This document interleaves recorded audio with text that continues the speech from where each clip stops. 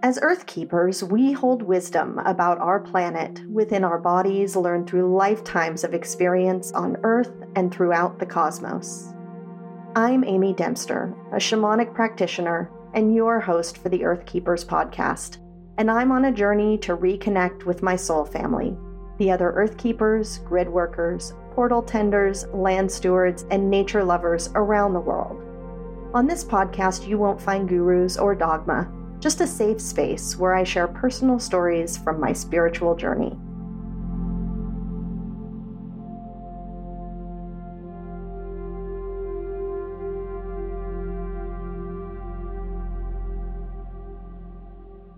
Welcome back to the Earth Keepers podcast.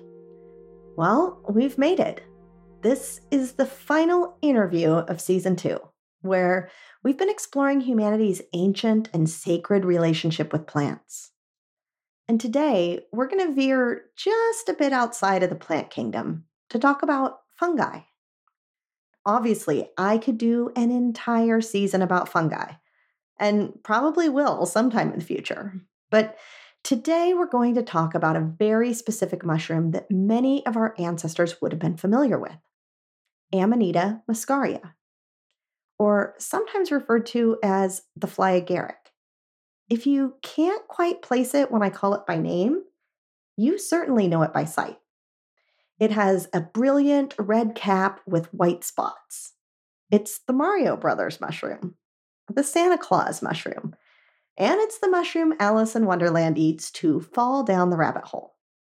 It's lived in our collective consciousness as the home of fairies and magical creatures for thousands of years. But do a quick Google search of the Amanita, and while you might be charmed, you'll also be certainly warned of this mushroom's toxicity. Over and over again on websites and in field guides, it's noted as dangerous, poisonous, and toxic. But why? It's well known and documented to have been used in religious ceremonies for 4,000 years. 4,000 years! Don't you think people would have stopped using it long before then if it was a deadly poison? Or is it really our minds that have been poisoned about this gentle and loving fungi spirit? That's what we're going to discuss on today's episode. My guest today is Amanita Dreamer. And while you might have guessed that that's not the name on her driver's license, it is the name the mushrooms gave her and the one she uses publicly, which is so fitting to the work she and this mushroom have been doing together. The Amanita mushrooms seem to have enlisted her as their personal PR agent to help fix some of the bad press they've been subject to over the years. And if you ask her, it's not a job she would have willingly signed up for before meeting these mushroom elders. Amanita Dreamer suffered from severe anxiety, panic attacks, and was on benzodiazepines for 10 years until she met the Amanita muscaria mushrooms and they saved her life.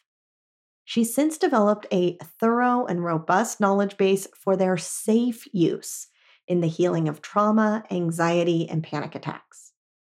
She's also an advocate for working with this mushroom to connect with the wisdom of the earth and our ancestors via her many vlogs on amanitadreamer.net.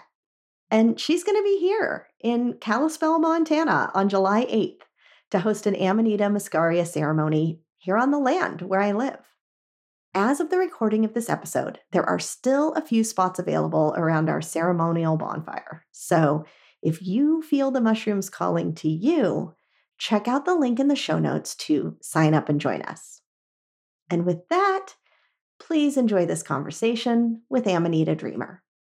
Welcome, Amanita Dreamer, to the Earth Keepers podcast. I'm so excited to have you join us today and talk about this beautiful being. I'm happy to be here. Thank you for the invitation. I love doing podcasts. Perfect. Well, I know there's a lot of people that are excited to hear our conversation and hear from you. And we're coming up on the very end of a season here with the podcast where we've actually been going really deep on plant partnerships. We haven't talked about mushrooms and fungi kingdom very much, but I'll ask you what I've been asking and all of the other guests this season, which is tell me an early memory that you have with the plant? With a plant, I remember being around afraid people always saying, don't touch that, don't touch that, don't touch that. And then on the other hand, I grew up with grandparents who grew their own food. I had these two sides. And so what I learned from that was if it's cultivated by humans in rows, it's safe. If it's in the wild, it's going to be dangerous. Don't touch it. And then I went to a camp, like this little summer camp that I begged to go to. And all we did was go on trails and hikes.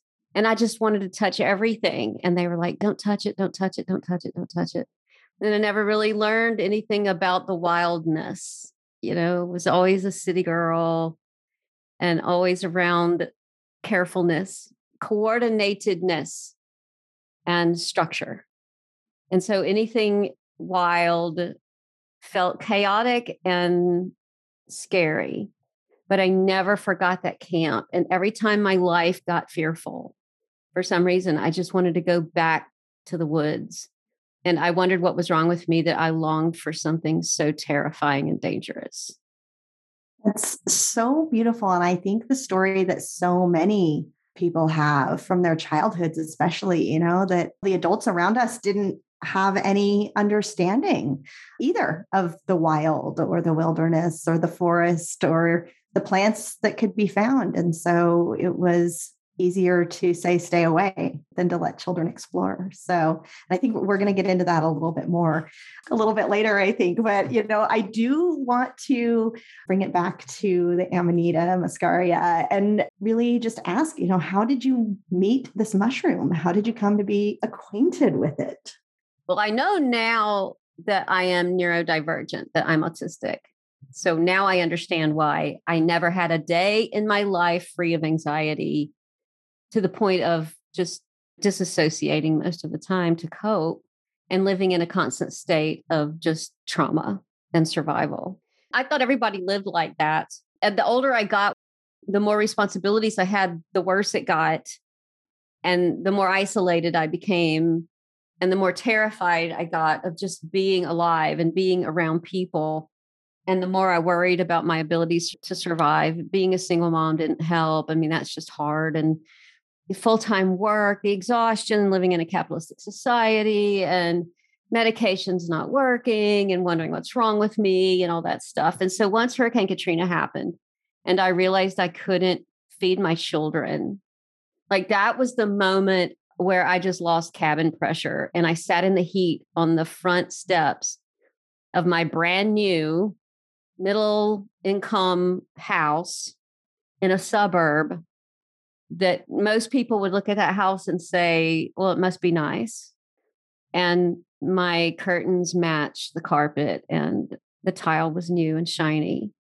And my children are sweltering in the heat, crying because they're hungry and I can't feed them.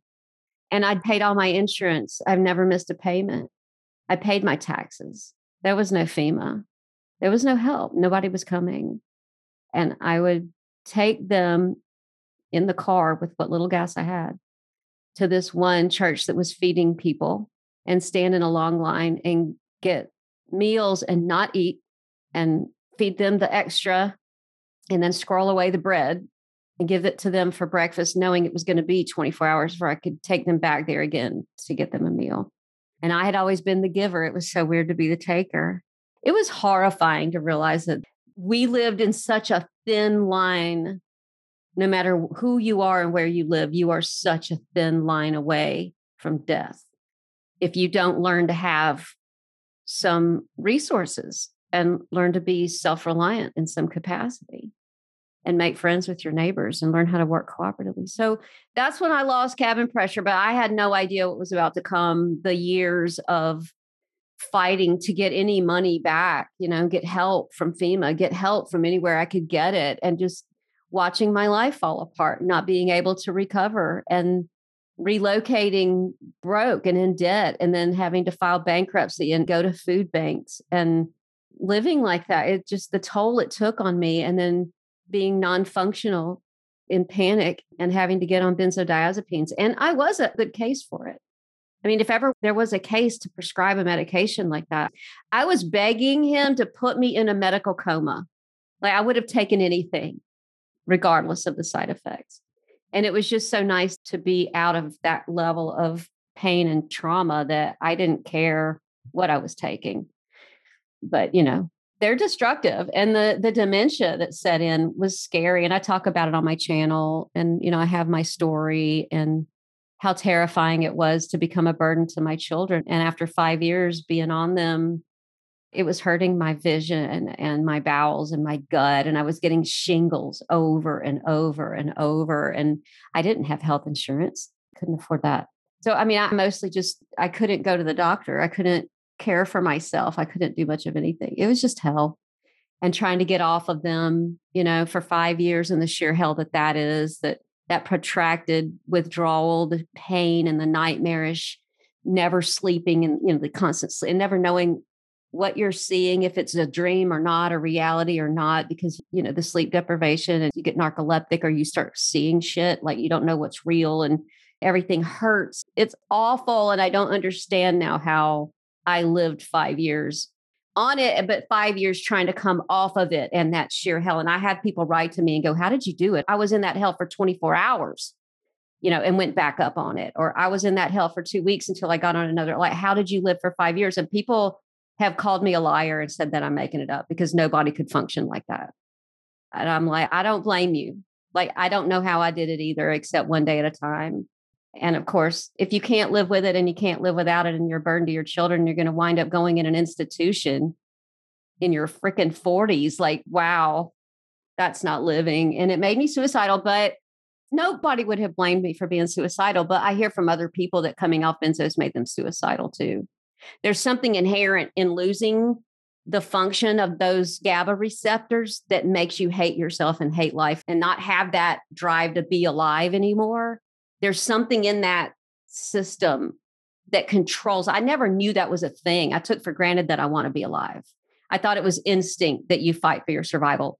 It's a chemical reaction. It's in your body. You're made that way. It's a specific thing. And there are receptors that control that. And I've since learned that about Amanita, and that, Amanita is the opposite. It's the life mushroom. So I was suicidal. I planned my death. I did everything right to plan it, legally, get everything in line, make sure nobody would find my body, except people who are trained to find it. Said goodbye to my children, but they didn't know I was saying goodbye to them, making sure that the law was going to make sure that my will was handled carefully. Like, it was planned. I set the date and was very relieved. Like, I truly just cried out of relief when all the plans were done, that I was really on that path. I was really on my way out. Like, I was done here. And I tell this story on other podcasts, and I say to myself this thing, right? So y'all can listen to other podcasts. But now I know, and I'm saying this here, now I know it was the Amanita that was not far away from me in that moment, that I know now about the way that they had fruited the night before. And I woke up that morning, it wasn't there the day before. And I woke up with my coffee and I sat down and I was looking around, happy that tomorrow was the day I would get to leave. And I know her voice now. And she said, you should know the planet you're leaving. You should know the planet you're leaving. You should come to me. You should come to me. I was like, oh, okay. So I went and put some shoes on. I went to walk out in the woods, and there was this mushroom, really brightly colored mushroom. I was like, my God, what the hell is that? And I didn't walk any further. I picked it, went home, looked it up, found out that, well, the same thing everybody else gets, the deadly, poisonous, toxic, don't touch. If it's red, that's nature's way of saying don't touch, which, by the way, is not true. And then I looked in the research, because I am a scientist by trade and training. And I went to the research and found out it was a GABA agonist. And I'm like, you've got to be kidding me. This is nature's answer to the fight or flight system that I have been looking for my whole life. Because modern medicine, they're like, well, it's this really heavy drug or nothing. Like, we'll try antidepressants, but they're not really for that. And opiates do help with panic, but they're addictive and you'll adapt and you have to keep going up and then you'll be non-functional. What do you mean? Like, the benzos you've got me on? Like, this is it? You really don't have anything? And they're like, no, there would be good money in it if they could find something, but they can't. It was there the whole time. And I figured if it killed me, it did me a favor, and I didn't know how much to take. So I just went out looking for more. And of course, I found lots of them. fruiting. And I gathered them all up and I brewed them intuitively. I didn't know how to make it. So I really breathed and I asked the mushroom, I said, tell me what to do with you. And they told me, like, I heard them loud and clear. I was like, this is crazy. They're telling me. And I'll put, okay, you and you and you go in the water. Oh, you want to go? Okay, you. I'm like, I am really losing it. I'm nuts. And it turned out it was about 15 grams that I wound up putting in the water. Had they been dried, they were fresh. They weren't dry, they were fresh. And I was like, how much do I take? I certainly don't drink this whole damn thing. And I just started taking it and I thought I'd feel something. And I kept taking more and more and more because I didn't know how long it would take. And the next thing I know, like I'm tripping balls. And I was like, oh my God, this is hilarious. I had a blast. And that's when I learned what it's like to live without panic and anxiety. And I woke up the next day free. For the first time in my life, I knew what it felt like to be human and why we really came here. And I just cried. I was on the floor sobbing and crying, grieving for all of the years of my life that I didn't have this mushroom, and relieved to wonder what I'm going to be now and do now that I have this in my life. What can I become? And in gratitude for this being and feeling its aliveness in my body and not knowing that feeling ever before of what it's like to have another living entity riding along beside you, knowing it for real. Like I knew I wasn't crazy. I knew it more than I knew anything else. And I wondered, would it stay? Did I always have to take it? Would it always be there? Would it stay? And just grateful. And at the same time, feeling like I was home. And a lot of people say that when they do entheogens, they say it felt like home. This felt like home. I mean, just an amazing and beautiful and also deeply sad, kind of commentary on what many people are experiencing, I think in the world right now. And, such a testament to what nature does provide and has for us. And, although I want to get into talking more about kind of ceremonying with this mushroom, as we'll be doing together in July, I do think it's important to talk a little bit about, this mushroom in particular and why it's different, because I think it gets lumped together. Well, it either gets lumped together with other psychotropic type mushrooms that maybe work a little bit differently, or it gets, as you're saying, completely set aside and completely, do not touch, do not interact with. And so, as you were saying, there really wasn't a lot of information out there. And I think you have slowly become the keeper and, repository of a lot of information and a lot of just, I guess you could say, field research that yourself and other people are doing on this mushroom. But can you tell us a little bit about how is this mushroom different than some of the other mushrooms that people might work with in this way?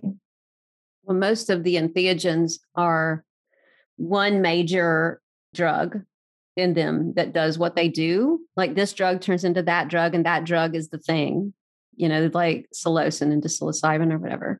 But we do have something similar, and that's cannabis. And cannabis has a lot of active ingredients in it that do different things. And there is some decarboxylation involved. It's a completely different chemical pathway to do that and done completely differently. So it's not foreign to us to know that you can have one plant, one mushroom that has many different types of drugs in it.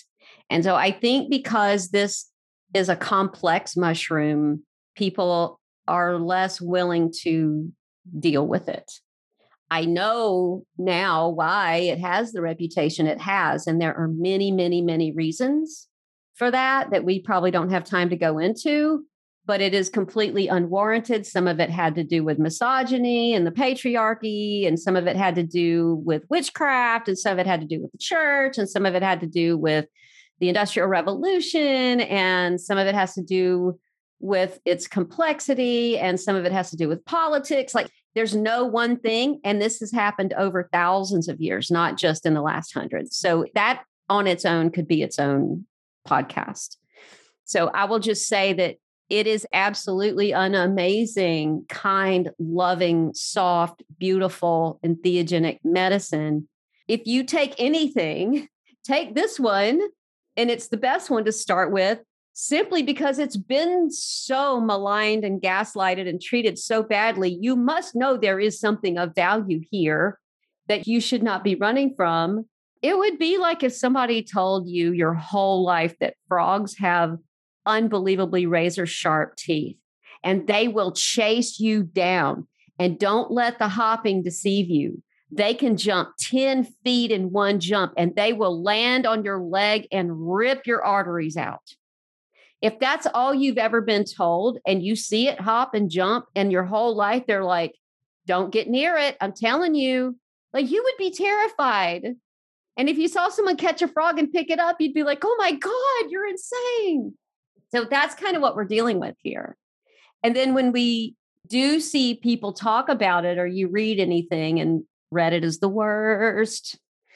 But if you go on some of these forums and you read trip accounts, they are overdoses. They are irresponsible, poorly made overdoses because they didn't either pay attention or learn from people who did have experience, or it was just before we really had a lot of good internet stuff. And so people just took it like they did other mushrooms and just dried them and ate them.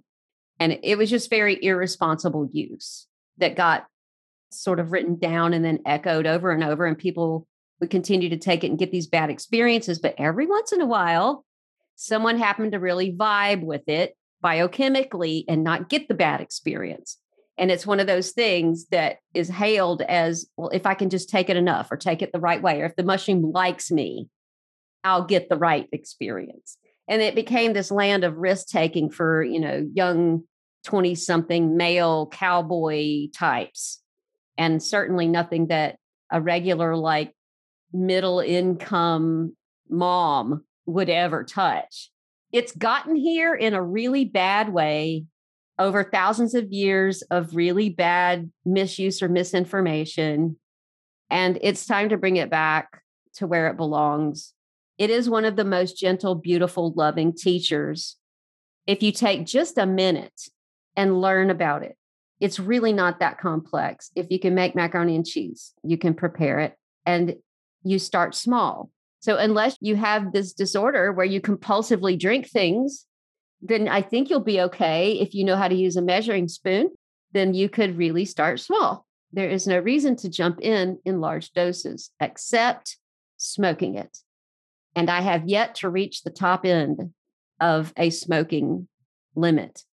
I have yet to overdose. And I try. Every time I hold ceremony, I start smoking it earlier and earlier and earlier. And I just hit it and smoke it and smoke it and smoke. I just get higher and higher, but I don't get sick. And we appreciate you doing this research on behalf of us all. And it is. And I think sometimes, it's such a good example of just the abject fear that we have of fungi in general, right? Like, even if you're walking in the forest and you just see any random mushroom, it's amazing to me how many people just think, I should probably not even touch that, to the point of your childhood, right? Like, that for some reason, we're not afraid to touch plants that way. We're not afraid to touch trees that way, but we somehow have gotten this idea in our collective consciousness that even so much as touching a mushroom that we don't know could kill us, right? That's by design. 100%. And in fact, we have talked about that on this season of the podcast, some of going back to how common entheogen use was for people around the world for generations, and how really, you're right, through many, many layers over thousands of years, it was not only wiped out from our consciousness, but the fear has been inserted in its place. And I think there's time for some collective healing, which is why these mushrooms are just showing up in people's driveways and they're hunting us down. They are going where we go, and they're like, hey, over here, man. Look at me. And they haven't left our collective consciousness, right? The images of this mushroom are everywhere, and they have stayed and hung around and waited for humanity to remember them, which I just think is so beautiful. And people write to me and they're like, I've been a psychonaut my whole life, but for some reason, this mushroom has always been in the back of my mind. Like, it never left. I always knew it was waiting for me, and my life was just clocking the time until I walked into it or met up with it, or it came up and said, okay, now. But I've known my whole life. Like I run into people or they come to where I am, where I'm speaking or holding ceremony and they tell me this, or they find me on forums, like I've been a psychonaut for 20 years, but I've always known. It's just like you said, it's always been there. And what I want people to know with ceremonying is you couldn't be more right. And now I know why. So if you want to talk about that, we can, or if you had other questions, we'll.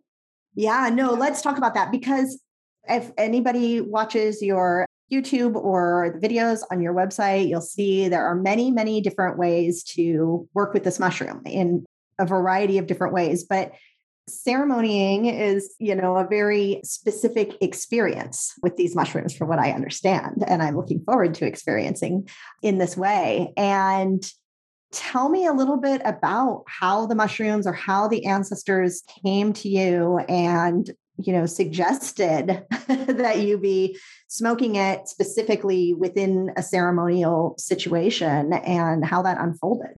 It was kind of in layers. One of the first times, like second or third time that I was tripping on it. And they came through and told me the long story of our past and our history and who we used to be and how we used to be with in our entire relationship. They gave it all to me as I'm just sitting there, and it blew me away. I mean, I was just crying and crying and crying. It took 6 months for me to start speaking that on videos, because it was so overwhelming that every time I sat down in front of the camera to record, I would just cry. I couldn't get words out. I would just cry. And even when I tried to make the videos, I would cry. So where I do talk about that sort of in my earlier videos, I'm crying, and I edited the shit out of it because just talking and crying. But I was like, why would you tell me this? Because now it gives me this true need to get the word out and get everyone here and remembering and slurrying and spreading the spores. But you're not empowering me other than telling people I feel so helpless and powerless.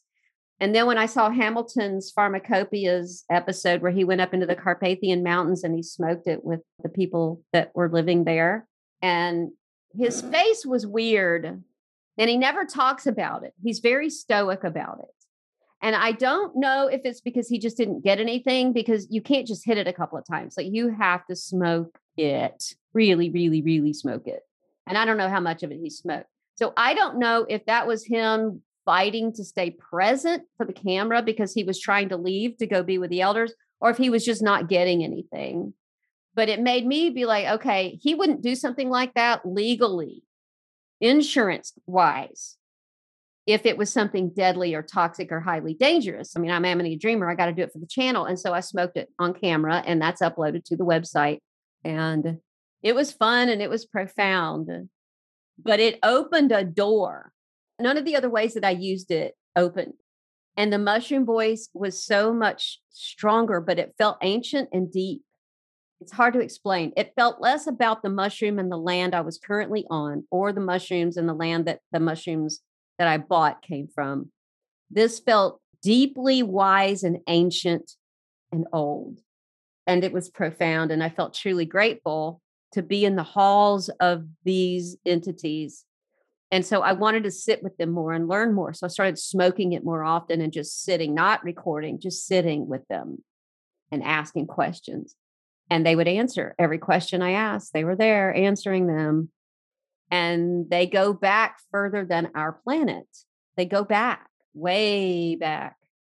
And they said a lot of things, one of which was, you can't separate us from you and your mental health and what we used to be. And they showed me visually the parties and the humans and the ceremonies.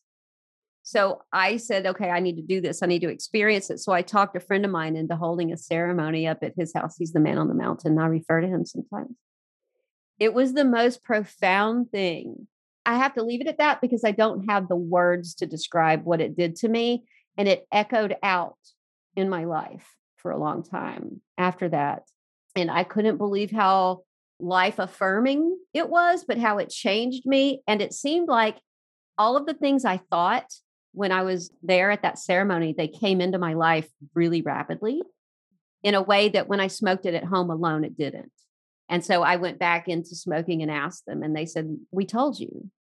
That's what we were trying to tell you, that that's why you come together, and the people and the humans and us and the dancing and the celebration, the drums and the fire. That's the magic formula. And you were supposed to be able to do that. And that's how you design the lives you want. It's your destiny. It's your birthright, like as a human."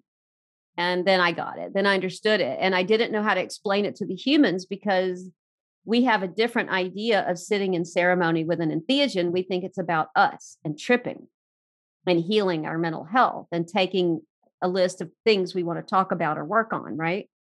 And while you do trip and you do travel, it's not so much about the colors, although your vision does get very acutely fine and brilliant. It only makes what's there bigger, brighter, stronger, bolder. But also, you travel with the elders and you heal yourself, yes, but you heal the room, you heal the planet, you heal humanity. Then you time travel and you co-create with the mushroom entities. And it's instantaneous. And when we're in ceremony, I walk you through that process. Where in real life, when we do it, there's no narration going on.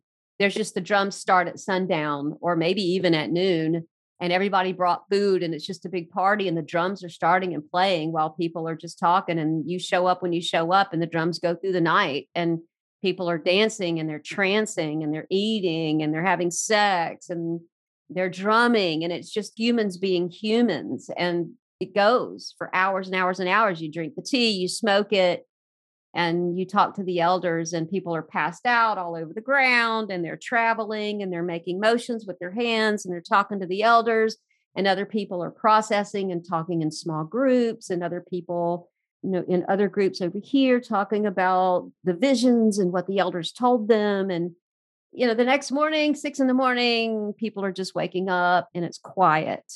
As the day goes on, people are talking about what happened last night, what the ancestors had to tell them.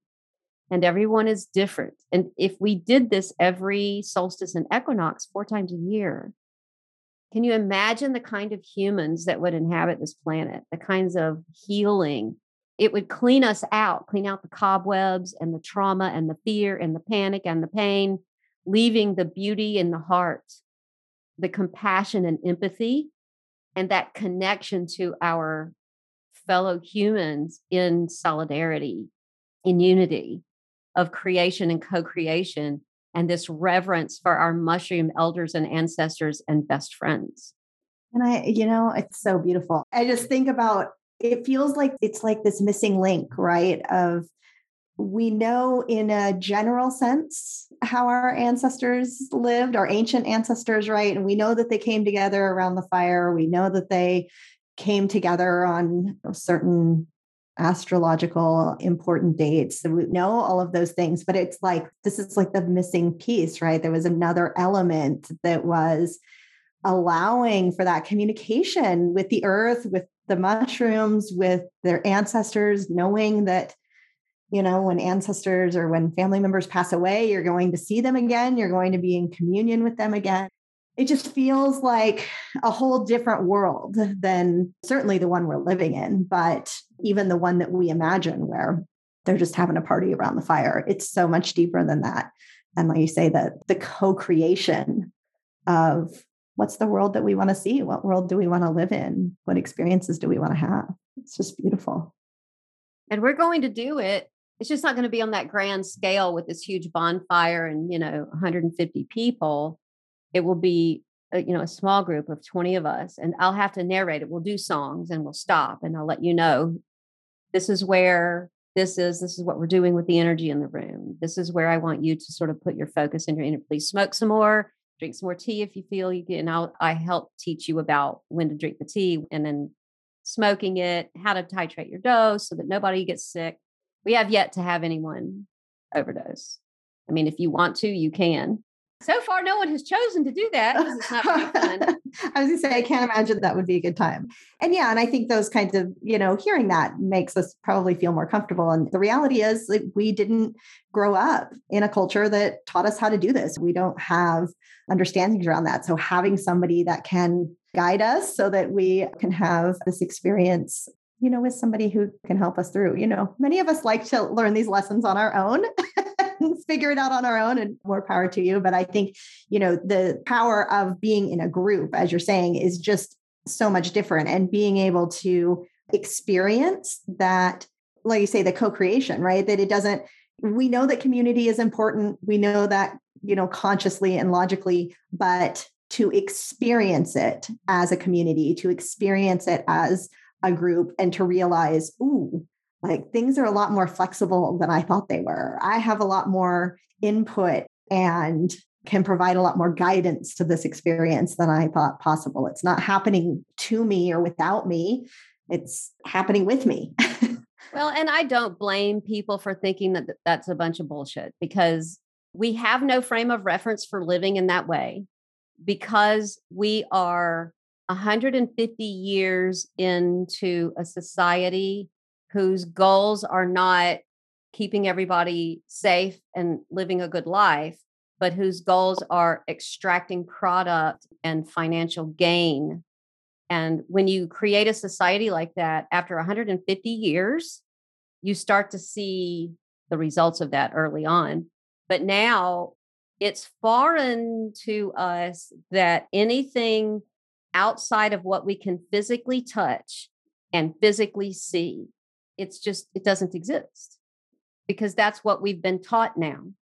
And we've been made to believe that if it wasn't taught to you by someone with degrees, and I have my degrees, then it's not real. And it's dangerous if you listen to somebody who has not been given certifications by a governmental agency. Now, I'm raised in that world. I understand the value of science and data and what it can do for us. And if I have a heart attack, science can save my life and give me another 20 years. I love science. I love medicine. I love technology. If it weren't for technology, this wouldn't be happening. I am not anti-science. However, we are not in a black and white world. It's not either or. We can have science. We can have the data to learn how to proceed in a safe way, and also all the other things. And we've been taught that if you go outside of the certification system, then anybody can make claims and it's dangerous. And then they like to say the danger is that you're going to take a medicine that's not going to help you. I don't see that that's dangerous. I see that that's a waste of time and money. I see that that might make you feel a little bit of shame, but I don't see the danger in it. And the things that are truly dangerous, we know what they are. I don't know anyone that's going to take Datura all willy-nilly. I don't know anybody that's going to grab poison ivy and rub it all over their skin. If somebody's going to grab something foreign and use it, if they're going to take someone's word for it, that's a random stranger, and buy something from them and ingest it without doing any research, they've got bigger problems than that one transaction. I don't know people who have harmed me. I know people that I know are making claims that aren't true. They're just giving out misinformation, but it's not hurting anybody. It's just going to make them waste some more time and money and feel a little less empowered. And they're still not going to lose weight, or they're still not going to gain the muscle mass, or they're not going to get helped with their ailment. And they're just going to move on to the next thing. And so there's a whole lot of gaslighting going on with this whole certification system and who is an expert and who isn't. And so I don't try to tell people I'm an expert. I just try to say, hey, look, this is what I'm learning. And these are the research I'm using to back it up. However, I'm going to go out on a limb, and this is all hypothetical now. And then I'll say, this is what I think. And then I'll back up my reasoning on that. There's so much more going on in the world of medicine for our bodies on this earth that goes so far beyond the plants and the mushrooms. There's so much of our bodies and our existence that's outside of our physical body. And you never would have gotten me to believe that before this. And now I am absolutely certain that 20% of my existence is in my body. 80% of my existence is not. It's pretty amazing once you have those experiences, you really can't shift your perspective another way, right? Like once you take that pill, you can't untake it. It's so true. It's so true. And I think it's really incredible to me that for all the benefits of technology, and there are many, I think one of the things that we're seeing is a significant amount of gatekeeping, as you mentioned, or gaslighting, or straight up censorship around this type of work, this type of healing, these types of medicines that there isn't a general, I guess you could say, scientific consensus around. So, I mean, although it's somewhat obvious, but what's really driving you to continue sharing this in this way and in such a public fashion in this way, and helping to really collect this information and share it? I have a Jesus complex. I think that about myself sometimes, because that next morning when I woke up from that first trip, there was no question in my mind, my life belonged to them now. And it wasn't in this subservient kind of woe is me, I'm nothing without you way. It was in this empowered, holy shit, like whatever you want of me, I will do it. You tell me what to do and I will do it, because one, I wouldn't be here after today if it weren't for you. But also, if it did this for me, I can't imagine how many other millions of people that are on these drugs need this, or people that are in fear and struggling and suffering and hurting that shouldn't be living in fear. If they could just take this like on a semi-regular basis, they would never have to live in a constant state of panic and anxiety. And it might make living in a capitalistic society a little bit easier to take. I didn't know where we were headed 3 years ago. What a shit show it would be in 2022. But I didn't know how true that would be. And so when I say that, like, I live for the mushroom now. Like, what else could I do? I don't know any other way to live after that. But sometimes I'm like, oh, you just think you're all that. I'm going to live for the mushroom. And then I tell people I have a Jesus complex. But it's not like I think I'm all that. It's that the mushroom is all that. And I have this mouth and this drive that just, they're pushing me every freaking day, relentlessly, for 3 years now. June will be the 3rd year of my channel, starting my channel. And it's insane the amount of energy I have every day. I wake up and I'm like, okay, I got these 5 videos I want to make, and I got this podcast to do, and I'm got to build this website and get ready for this ceremony. And did I get my plane ticket? And I have so much to do in a day, and I never feel overwhelmed by it all. I'm excited by it. Every day I wake up excited to do this. If I couldn't do this anymore, I would say that I would be lost, but I don't think so. I think I would just take the mushroom and hold ceremonies, tell people to come play. But I can't imagine there would be a day in my life going forward that I wouldn't be dealing with this mushroom in some way. Yeah. And I mean, let's talk about the ceremony a little bit. I know you touched on it some, but for the people who are coming to a ceremony or who are thinking about, doing a ceremony themselves, what should they expect? What happens during the ceremony? When you get there, everyone gets comfortable. We smudge and we all have our drums. I get there and I explain to you what we're doing and the order of everything and what you can expect and how it's all sort of going to go down. And then we do some sound work. I explain what a drum circle is, how a drum circle works. We talk about some fears and some things people may have about it. And, people are out of beat and all that stuff. And then I have a really large shamanic drum, and we do some sound healing with everyone. And then I explain to you dosing, how dosing works, safe dosing, what you should expect and when. And then we bring people up one at a time. You take your first dose of the tea. I show you how to use the hookahs, and we start smoking it, and we start drumming. And I lead you through each song, if you want to call it that. And we have a task in each song. And every time we stop drumming, we smoke some more. We wait 20 minutes between each dose of tea. You can figure out like how you feel, if you want to drink any more tea. I tell you what to look for, the first signs of what to look for to say, okay, that's, no more tea for you, just smoke it.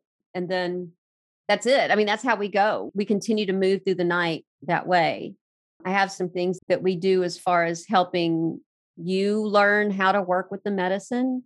So at some point we stop with the drums and we do some guided work, because a lot of times you can journey and travel with another entity that shows up, and you may just think, oh, I'm supposed to just pay attention. I'm just supposed to watch what happens to me. I teach you how to be interactive with it, that it's a conversation. You're not watching a show. It's a conversation.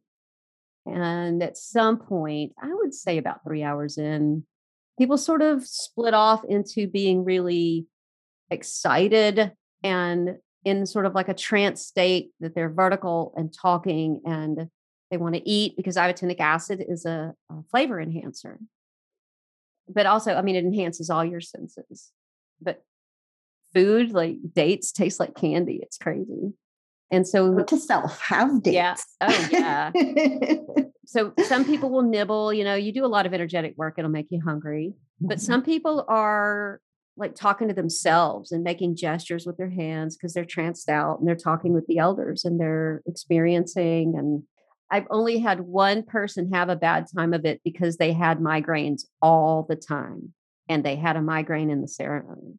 And I felt really bad for them, but they had a helper there in case that happened. I had one person feel nauseous. And so I said, yeah, don't drink any more tea, but eat some food. And then about 15 minutes later, they felt fine. And those are the two negative experiences. Other than that, people that didn't pay attention to the cannabis thing, they're like, oh, I didn't think it'd be a big deal. They didn't get anything the whole time. So they were a little disappointed, but they were like, yeah, it's my fault. I didn't stop smoking cannabis. But and talk about that real quick. Just that we don't know. We don't know. To be a thing. I don't know. I can't figure it out. I just know that it must be. There's some crossover and gating in the cannabinoid system there. I don't know what it is. I don't know why. I don't know where. There's definitely some gating going on, but I can tell you that some people who can smoke cannabis that don't do it very often will drink the tea, smoke some Amanita, and then bump it with cannabis and take off and say that it was a completely different sort of experience. So clearly they're tapping into similar receptors, but I think cannabis is greedy with those receptors. So it's an oil-based thing. So you hang on to it for a long time, where you don't with Amanita.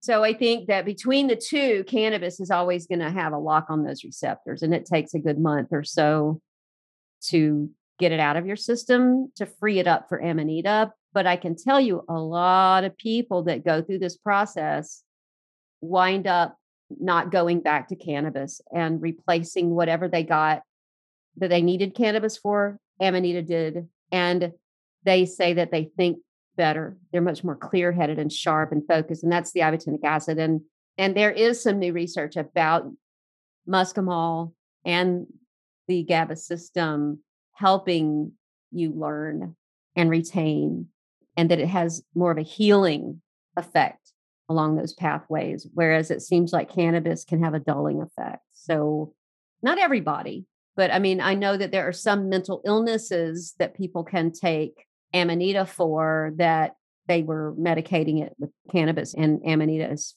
far better for them daily trying to function in the world. Not everyone. I know some people with some schizoaffective stuff. I think cannabis, it handles that a lot better.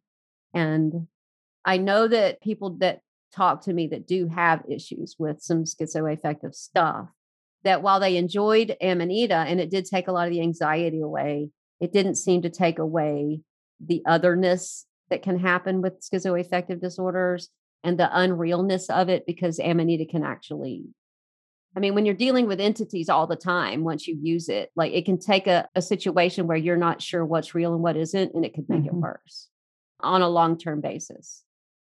So This is just anecdotal information. I'm not a doctor. I am not a clinician. I'm merely in that position to be Amanita Dreamer, where people come to me and they tell me. And then I get to then sort of be this collector of information that I can then give back. But I could very well just be getting very skewed information.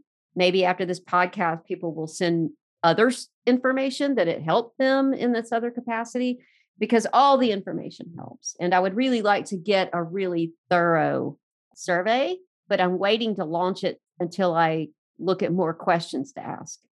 It'll be a long survey, and I would like to run it for a long time and start to get what could actually be good, valid numbers, you know what I mean? And Yeah. information from it. So Yeah, it'd be really valuable for people. And I know that that's something that's been done, for years with psilocybin and, other type of plant and fungi medicine. So to have that for Amanita would be amazing. And, with the cannabis, so it sounds like if you're really wanting to do a ceremony with Amanita, you need just, at least a few weeks just to be safe to have the cannabis out of your system. Otherwise, it's possible that you just feel like you didn't get anything from the Amanita, right? You'll work on smoking and drinking, and you just won't really feel much of anything. Although just about everyone says after the fact that they know they're different. They don't know how they're different, but they know they're different and things are different in their body and they see the world differently and something happened. But they don't seem to have that transcendent travel with those eyes to know what that was. And not just a few weeks, a good month, at least a month off of cannabis. Get it completely out of your system. Yeah. Yeah. Anything else that people should be aware of as far as preparing themselves before ceremony? It's actually such a gentle, loving, giving experience. It's not like psilocybin that can have a really rough come up. It's such a subtle come up that most people don't even know that it's happening until they stand up, and then they're like, oh, whoa, okay, wow, okay, I'm going to sit down. Or they try to talk and they realize they're not putting sentences together. And then they're like, wait a minute, am I high? Yeah, I think you are. So it's very different than with psilocybin and those are the only experiences you have is with these entheogens, that there's this blast off effect, and then this place where you are seeing all these colors and all that. It's so gentle and so loving. It is a heart-centered, and there's research about the neurons in the heart. It's got its own brain. It's got its own functioning neurons. And there's at least one, potentially 3 actives in Amanita that affect the heart, that go to the heart and can affect the heart. And I don't understand it yet, but the fact that some actually do go to the heart, I knew it. I mean, you can feel it when you take it. It's the number one comment I get from people early on in the ceremony is, oh my God, it's so loving. Oh my God, it's so loving. And I'm like, see, and they're like, why was I afraid? Damn it, society. This is just the opposite of fear. This is so beautiful. It's so gentle. It's so loving. It's like, now you see why I'm doing this. And I feel like I'm yelling into the abyss. It's like, trust me, like it really, really is. There's nothing to be afraid of. Well, and that's a good point, because I certainly have talked with a handful of people, ahead of this ceremony. And I think who either, haven't had experience at all with any kind of entheogen or have worked with psilocybin mushrooms only and are not familiar with Amanita. And I think have some nervousness or fear altogether about, I'm going to be in this situation with other people that I don't know, and I don't know how this is going to affect me. And so maybe it would just be better if I didn't do it. So there's a difference between fear and respect. And I want to challenge what they are calling fear, because if you don't have nervousness going into any entheogenic experience, you're going to be one of those people that has a really sad story to tell later at some point. Like, given enough time, it ain't going to go so well for you. But if we lived in a land where there was a king and he was a benevolent king, and one day the queen was walking through our town and we all ran out to see her, we would get all nervous and excited, and there's no way we would speak. Like we would watch her walk past. And if she stopped and said, the king requests this entire town's presence in court on this day, please be there, wear your finest clothing. I mean, that's all you would think about. And then the day of, the excitement would turn to terror of, oh my God, we're going to be in the presence of the king. It's not that you think the king is going to hurt you. It's respect for being in the presence of greatness. And I want to challenge you to ask you, what is it that you are afraid of? If I'm telling you it's not going to hurt you, what kind of greatness do you think you're about to walk into? And who is it that's great? It might be you. What if it was? What if? And what if we do change the world, right? Like, what if it's such a big thing to think about sometimes. And I think we miss those experiences where we could find out what we're really capable of. We change the world. It's one of the things we do in the ceremony. And my goal this year is to teach what we're doing and how we're doing it. And then I challenge them to now take it to your community and do it again and again and again. And 100 people can become 1,000, can become 10,000, can become 100,000. Inside of a couple of years, we could have hundreds of thousands of these ceremonies going on around the world.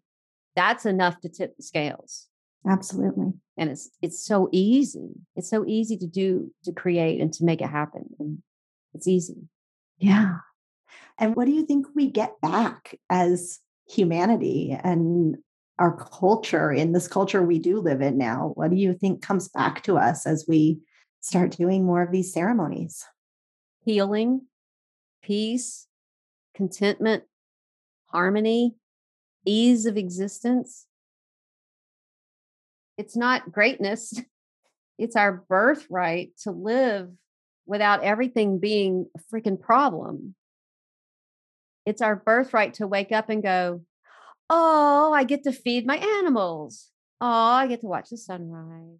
Today is the day that I'm going to meet my friend. That's just a normal way to wake up and to sit with whatever you're drinking, and for that to be your morning ritual, and to see someone that you care about and have them sit with you in that moment, and to just have peace, and to get up and start feeding the animals and clean up something from the night before with peace, and then go outside and work and sweat a little bit, and then clean up and walk or drive or get on MARTA or the subway and go have coffee with your friend without freaking out about it, without worrying about anything. It's a way of living where, regardless of the shit that's swirling around you, it's no longer a problem. And even if it sucks or hurts, it's still not a problem. It's weird to say that. I know that's easy to say, but like, there's still times in my life where I'm in pain consistently for weeks on it. There's still times in my life where I think I'm going to have to make grave decisions to cause a lot of pain for a lot of people if I'm going to take care of myself. And the thought of making those decisions makes me sick to my stomach. There are times that I have to grieve deeply because the other option would be to cling and violate boundaries, and I can't. The problems aren't gone. They're just not a problem. And we really can live that way, even in late stage capitalism. I think that's the point. I think a lot of us have, kind of arrived at this moment where we're like, we know what the problem is. We see the world that we're living in. It's obvious to us now. But what is the bridge to get to something else? How am I ever to get there? How is anyone ever to get there when we're over here? And it really feels like this mushroom is standing there in the middle, right? And saying, we can show you, we can help you get over that bridge and get to that other side and see the world in a different way and see how humans lived for millennia. And you may not be able to live in that sense of peace every day because this mushroom is the power mushroom. There's a reason that it's, the Mario mushroom. It gives you the power to look at your life and say, I need to march today. I will be arrested today if I have to be, but this is what I have to do. This is where I'm called. And then it's not a problem. It's your drive and it's your focus. Or it's, I'm going to express more milk and I'm going to give it to anyone that needs it right now. It doesn't have to be a problem. It can be your joy to change the world, even if it's a violent change. Even if you get cracked over the head and wind up in the hospital, you'll wind up with a smile on your face going, fuck yeah, bitches, I am making history. Do you see what I'm saying? Like Yep. I'm not saying it's going to be an easy road. We're not in an easy time in history, but it doesn't have to be a problem because you will be moving forward with solidarity with yourself, with peace with yourself, with movements that you're choosing in the situation you're in with a sense of peace and empathy and compassion, not hate. You can look at the other side and say, I can't imagine how much you're hurting and suffering. However, I can't allow you to move forward with the choices you're making. Not when it comes to this line. You can't cross this line. I'm sorry. And you can sit in that feeling and that compassion and that empathy because it's the heart mushroom. So I'm not saying this from some spiritual, like high, holy place where my life is so perfect and easy. It's way, way better than it used to be. And not because it's on the back of other people's suffering. It's on my back of my suffering. And then when I do get in a place where I don't have to suffer, it gives me so much more room to give to those around me, to create a little bit more that I can give to more people around me or to you today, here. I mean, that's all we can do, show up and give where we can. But we can't do that if we're suffering. Yeah, it's such a beautiful distinction. And I think that is the point. There are so many people that just feel so depleted and so empty and, that there is nothing to give. And yet the requirement to give continues endlessly sometimes. And so to feel like there's some hope and that the earth provides in such a beautiful way to help us meet the rigors, meet the requirements, meet the needs of this time that we live in that we chose to be here for, I just think is such a beautiful and special opportunity. And I want those who are listening to keep this in mind. There was a time where the numbers of people that are at a march today was the entire population of a country in the past. We've never had this many people on planet Earth. There's 8 billion? It's insane how many souls are here doing work. Yeah. Like this was the party. This was the thing we all came here for. We invited ourselves to the big show. So now we've got to do it. In our alignment because we've anchored so much energy here that be careful what you think because you're going to make it. The density here is intense right now. The momentum is intense. The wishes and the thoughts and the hopes and the begging and the dreaming and the pushing and the feeling by billions is insane.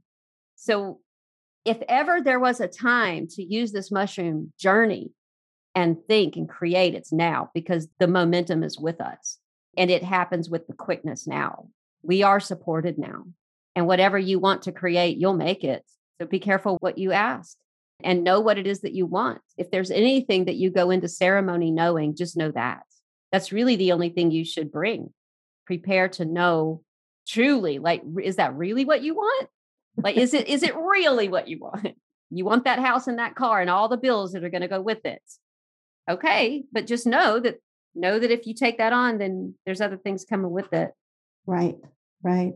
Well, I mean, I could sit here and ask you 500 more questions as the afternoon goes on, but I hope that we have at least piqued your interest about working with this mushroom, whether coming to a ceremony with Amanita Dreamer and myself in July or somewhere else or in your own community. It's certainly a medicine that is needed by so many of us at this moment in time. And of course, I'll share all that information in the show notes so that you can find it. But let people know where they can connect with you, what you have to offer, where your videos are, so that they can find you. Due to censorship, I got kicked out of YouTube. So I still upload there a lot of mental health stuff and spiritual stuff. but the bulk of the mushroom information is at amanitadreamer.net. So if you want to know about the mushroom, go there. I have my calendar there. Anything you want to know how to get involved in the community, everything is there. Etsy took all of my products. I make products with Amanita, but they censored that too. So I built my own store. That's mushroomvoice.com. And then I have a community because the censorship started over on Patreon. So now I made that website. So now I'm off Patreon. And that is Community Mushroom Voice. So you can just go to Mushroom Voice and there's a banner at the top. If you want to come hang out, we do Zoom meetings. We have 3 a week. So if there's anything you want to talk about regarding entheogens or entheogen use or mental health or growth or healing or trauma or PTSD or being neurodivergent or having ADD or using this mushroom and all that, we have themed Zooms. And yeah, right now we're at 3 a week.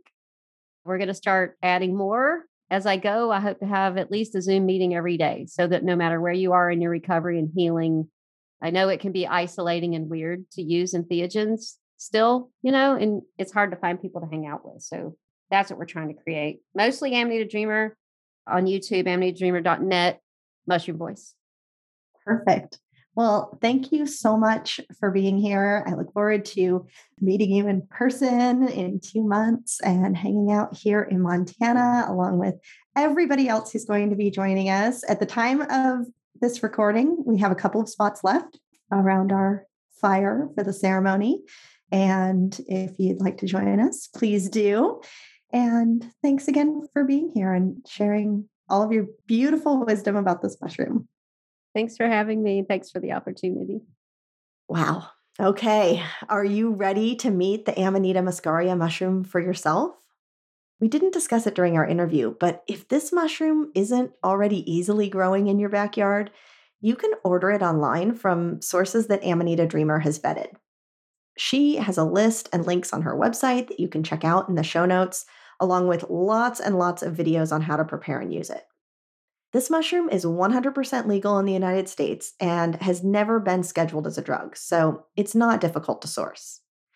And of course, if you're feeling drawn to experience a ceremony with Amanita Dreamer, myself, and this mushroom, there are still a few spots available to join us here in Montana on July 8th. Be sure to check out the link to that in the show notes. In the meantime, thanks for listening. Thanks for being here on the earth at this moment in time. And I'll see you back here for a final wrap-up of Season 2 next Tuesday.